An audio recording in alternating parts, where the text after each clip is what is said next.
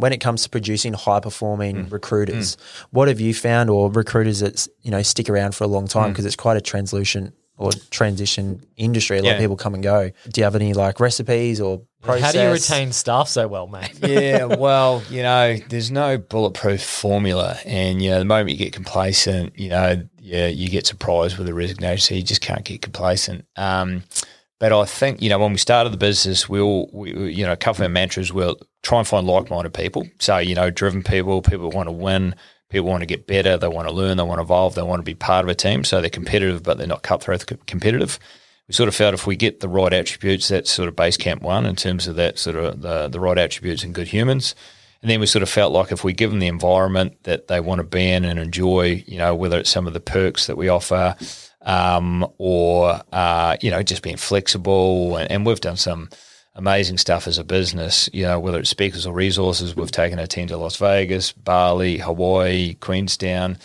The list goes on. So, and people have done degrees, diplomas, MBAs, sponsored by Stella.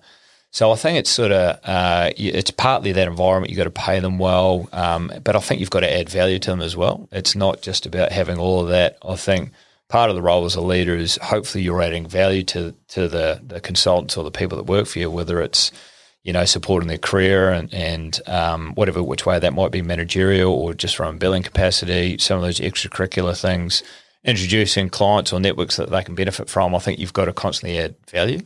And, I think we've never been in a more competitive market, so we're constantly thinking around how can we retain it, and what might be important or relevant to Blake is totally different to you. So, back in the day, it was probably a bit of a one-size-fits-all. So we really now have a think, what's important to Blake? How do we sort of tailor a retention plan for Blake as opposed to you? So I think, when we had our strategic retreat last July down the Gold Coast, we sort of talked about our strategic imperatives, and our number one strategic imperative was retaining our good people. And then from there, it's finding more great people to join us, but our number one imperative was to retain our good people.